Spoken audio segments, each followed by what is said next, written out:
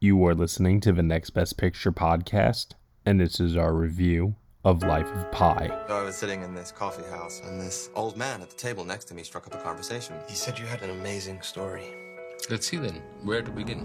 I was born and raised in one of the most beautiful places on earth.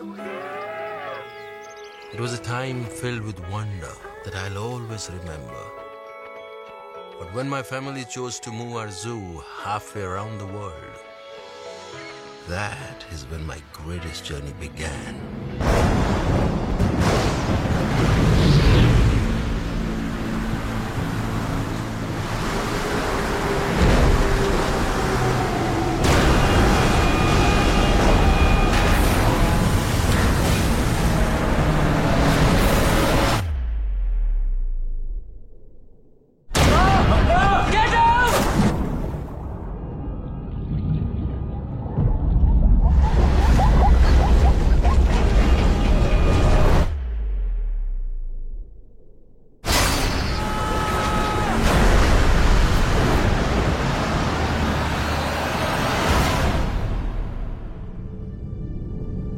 The next part of the story you will find hard to believe. All right, everybody, you're just listening to the trailer for Life of Pi, and the story is as follows. After deciding to sell their zoo in India and move to Canada, Santosh and Geeta Patel board a freighter with their sons and a few remaining animals. Tragedy strikes when a terrible storm sinks the ship, leaving the Patel's teenage son, Pi, as the only human survivor. However, Pi is not alone. A fearsome Bengal tiger has also found refuge aboard the lifeboat. As days turn into weeks and weeks drag into months, Pi and the tiger must learn to trust each other if both are to survive. The film is starring Suraj Sharma, Irfan Khan, Rafe Spall, Tabu, Adil Hussain, and Gerard Depardieu. It is directed by Ang Lee and written by David McGee. And here to join me today for this 2012 Throwback Retrospective podcast review, I have Dan Baer. Come back to the Five and Dime, Richard Parker. And Josh Parham. Hello. Okay, so Life of Pi, a film that had its premiere at the New York Film Festival 10 years ago.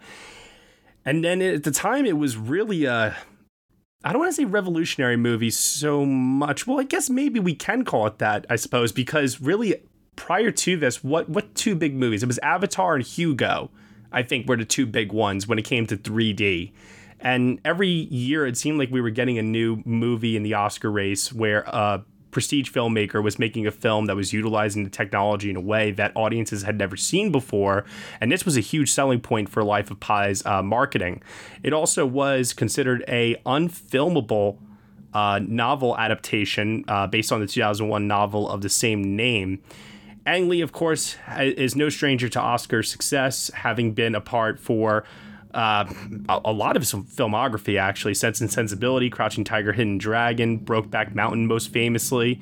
And here he was really going all out in an ambitious way, in a manner that, honestly, I feel like we hadn't really seen since Hulk to a certain extent, but I think this even took it up a notch beyond that, just in terms of visual effects and technology here. So what do we think about Life of Pi 10 years later? I'll tell you all right now, right off the bat, this was the first time I had rewatched this movie since I saw it in theaters back in 2012. So this felt like a whole new experience for me outside of the fact that I watched it at home versus in a theater the first time in 3D. So curious to know if you guys had that experience as well. Let's start off with Dan Baer. Dan, what did you think of Life of Pi? So I also have not seen this since seeing it in 2012. And if I'm being honest, I don't think I have even given it 1 second's worth of thought since the end of this 2012 awards season.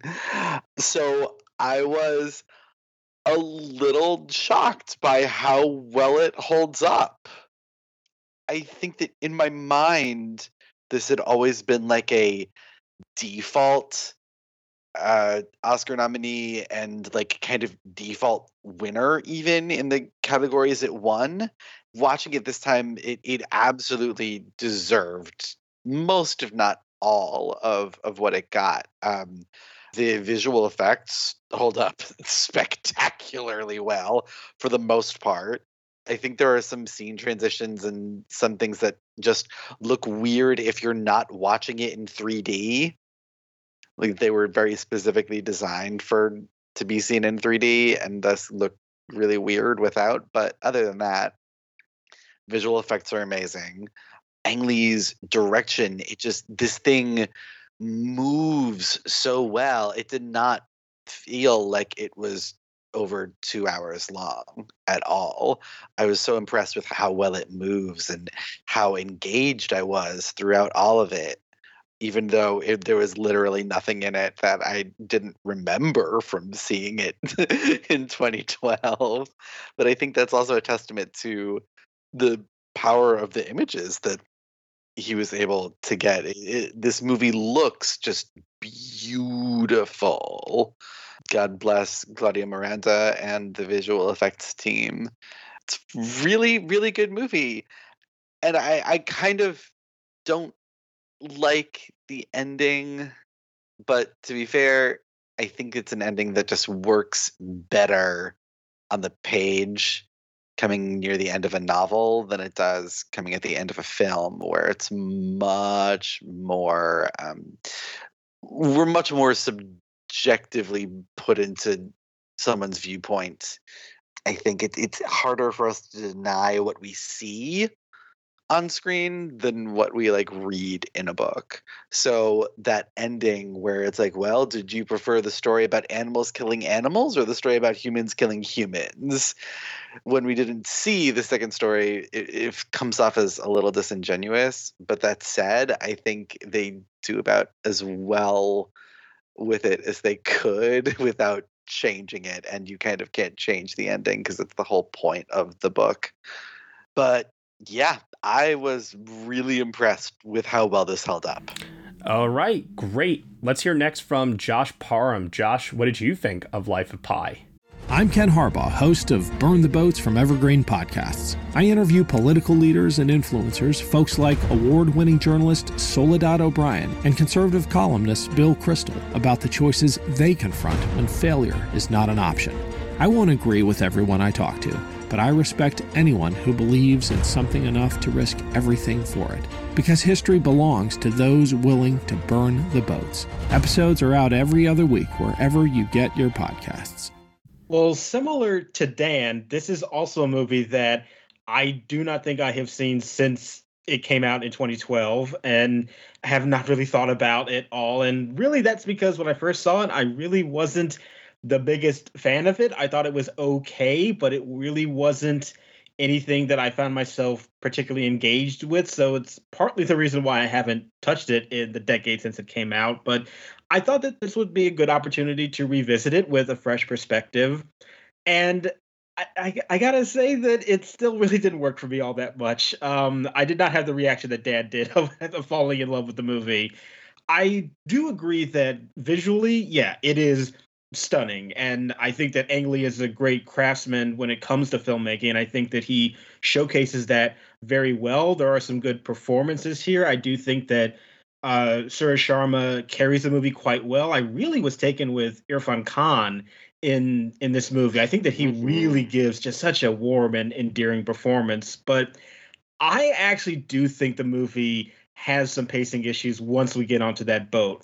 And I think you mentioning, Dan, the kind of issues with adapting this book and how some things work better as a novel as opposed to a film. I think when we are on that boat, that's when it really shows for me. And I think that the visualization that they do go for to put us into this headspace is a little clunky, and it doesn't really flow all that well for me. And I get the larger metaphors that they're going for, and some of them are very intriguing, but I think in execution, I found it to be kind of flat and really kept me at a distance in terms of fully investing myself in this story. So it's not a movie that I hate, but I'm sort of very in the middle on it because there are things I appreciate about it, but I think the execution left a lot to be desired for me at the same time. Josh Parham, you know that there's multiple reasons why I have you on this show, right? Sure, whatever you say. Well, one of them specifically is I love when this happens between us. We have polar exact opposite reactions. Wow. And I feel like this happens with you and I frequently. I think that the first act of this movie is incredibly clunky. And when we get to the boat with Richard Parker, that's when the movie settles and becomes riveting and actually engages me as a viewer. Interesting. Yeah, that is not my response to the movie. Oh, I love how we always end up here. It's funny to me. But yeah, so that's kind of like my big takeaway here is that clunky first act, good middle, and then with the end, I too remembered the ending on my first viewing being underwhelmed by it. And I think a large reason for that was because it was not an ending that I was expecting. And it gave me, as you said, Josh, some intriguing things to think about after it was over. But I also kind of feel like I too, like Dan, just didn't really think about it after it was over. I just kind of locked it away, followed it through Oscar season, and that was that. This time around, though, it really did have a more profound impact on me than I was expecting. It kind of snuck up on me, actually, and I found the central message of the movie because I don't feel that the movie actually comes together until we get to that hospital bed and he is telling the other version of the story. That's when everything like fully comes together for me. And then finally, as a story, I realize, okay, now I know why this story needed to be told. I now know why this book needed to be adapted. I now know why this had such an impact on people the year it came out. Yes, I agree. Technical wizardry, it did feel like a placeholder in many ways, but there were still people who genuinely loved this movie.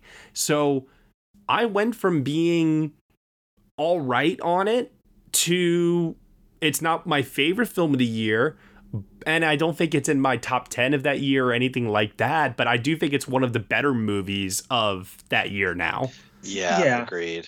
See, for me, the reason why I think I did find the first act more engaging to me is because that's when I really found myself connecting with the ideas of religion and faith that it was bringing up. And, you know, I'll be honest, I'm not a particularly religious person. That is not something that is a cornerstone in my life, but I'm interested in the ideas that it does bring up and that commentary on the world, especially if you can approach it in an interesting way. And I think that the way this movie starts and the way that it introduces the Pi character to the notion of all these religions and what it means to be a person who has faith and how that reflects back into your own life, I found all of those discussions really fascinating and intellectually stimulating on a level that kept me engaged. And that does continue when it's on the boat by himself. But I think that's also when the narrative gets a little messy at that point, and you're dealing with more of the overt metaphor that I don't really think they set up all that well with the other characters. And I just felt like it kind of lost the focus a little bit, and it went into this story that I think if you are reading it on the page from this character's perspective is just a lot more impactful than just being removed and watching it just happen all on screen. Greetings from Evergreen Podcasts. We're rolling out a listener survey, and we want to hear from you. The information in the survey will help us gather statistics and in turn make our shows more appealing to advertisers. I know most people don't like ads, but this is one of the only ways our shows make money and help keep their lights on. We promise it will only take a few minutes, but the impact on our podcasts will be tremendous. As a token of our appreciation, we'll randomly select one lucky participant each month to win an exclusive merchandise package from Evergreen Podcasts. Head to evergreenpodcast.com/listenersurvey to help a show and possibly get some free stuff for doing so. We can't thank you enough for the support. Now back to the show. See, I think for me, I recognize that the philosophical and theological elements of the story are all present. They're there for you to chew on. But I'm much more interested in the survival element of this story, even with the fantastical elements thrown in that clearly, you watch it and you say, okay, well, this didn't really happen.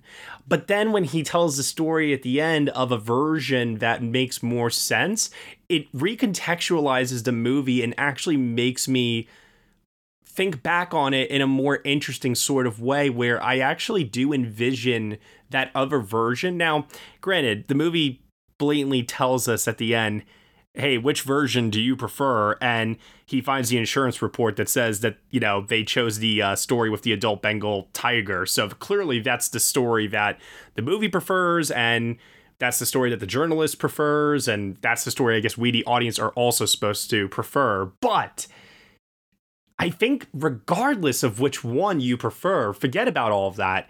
It's more about the adversity that he faces and the struggles he goes through and how he comes out the other side, not just using faith, but also too just sheer strength, resilience, and resource. I mean, I found it to be quite inspiring, even though it's not based on a true story. It, you know, probably, obviously, you know, didn't happen. And you can watch other survival movies, like things like All Is Lost, for example, for, you know, another example of somebody trapped at sea. But there was something that was still very engaging about how the movie slowed down to really dial into these microscopic problems, I'll say, that Pi had to go through here. And meanwhile, for me, the thing that took me throughout all this was not the religion, nor was it the survival story, even though I found that more compelling than the religion stuff. But for me, it was just the pure visual storytelling that we were getting.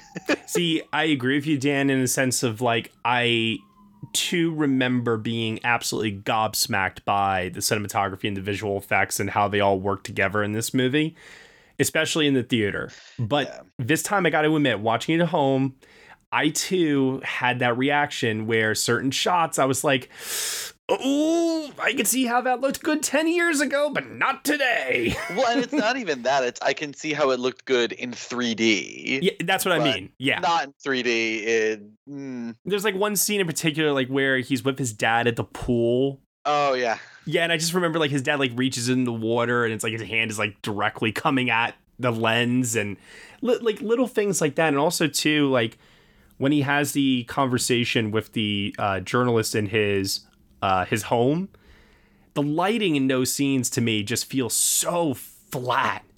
And I understand why it's shot the way that it's shot, because in a 3D environment, you know, you need everything to be a little bit brighter. You can't have everything be super dark and with heavy shadows. So I understand from that side of things, but it's not until Pi gets on the water, like basically from when the shipwreck actually happens during the storm, that the film's visual elements to me just like skyrocket. Oh, you know what? I take that back. I did like the opening credit sequence with the zoo. Those were some pretty shots too. Yeah, I also really like Claudia Miranda, especially plays a lot with reflections on the water. But how much of that is visual effects? Well, I mean, okay, so we're gonna have that conversation right now. You know what? I wasn't prepared to have it right now, but it did just come up. So that's why I said bless Claudia Miranda and the visual effects team, because who can say? I assume that when the visual effects was everything that was in the frame, that Miranda had something to do with it, at least in terms of lighting or something. So I'm willing to give him partial credit, but still. But yeah, I thought there was a lot of fun that the movie was having with that at a lot of different points that worked even without the 3D. And I think that there's a sort of grounded, colorful beauty to the scenes in India, but it, like you were saying, it doesn't really come alive, the movie and the colors and the way everything looks, until he is alone on that boat, when it's just him and the natural world. Hey everyone, sorry to interrupt, but this is a preview of our full-length review for Life of Pi, part of our 2012 retrospective here on the Next Best Picture podcast. In order to get the full-length review, you will have to head on over to Next Best Picture's Patreon, where for $1 minimum a month, you'll get the rest of this review and other exclusive podcast content from us as well. You've been listening to the Next Best Picture podcast. We are proud to be part of the Evergreen Podcast Network, and you can subscribe to us anywhere where you subscribe to podcasts. Be sure to leave us a review on Apple Podcasts and let us know what you think of the show. We really appreciate your feedback and your support. Thank you so much for listening, as always, and we shall see you all next time.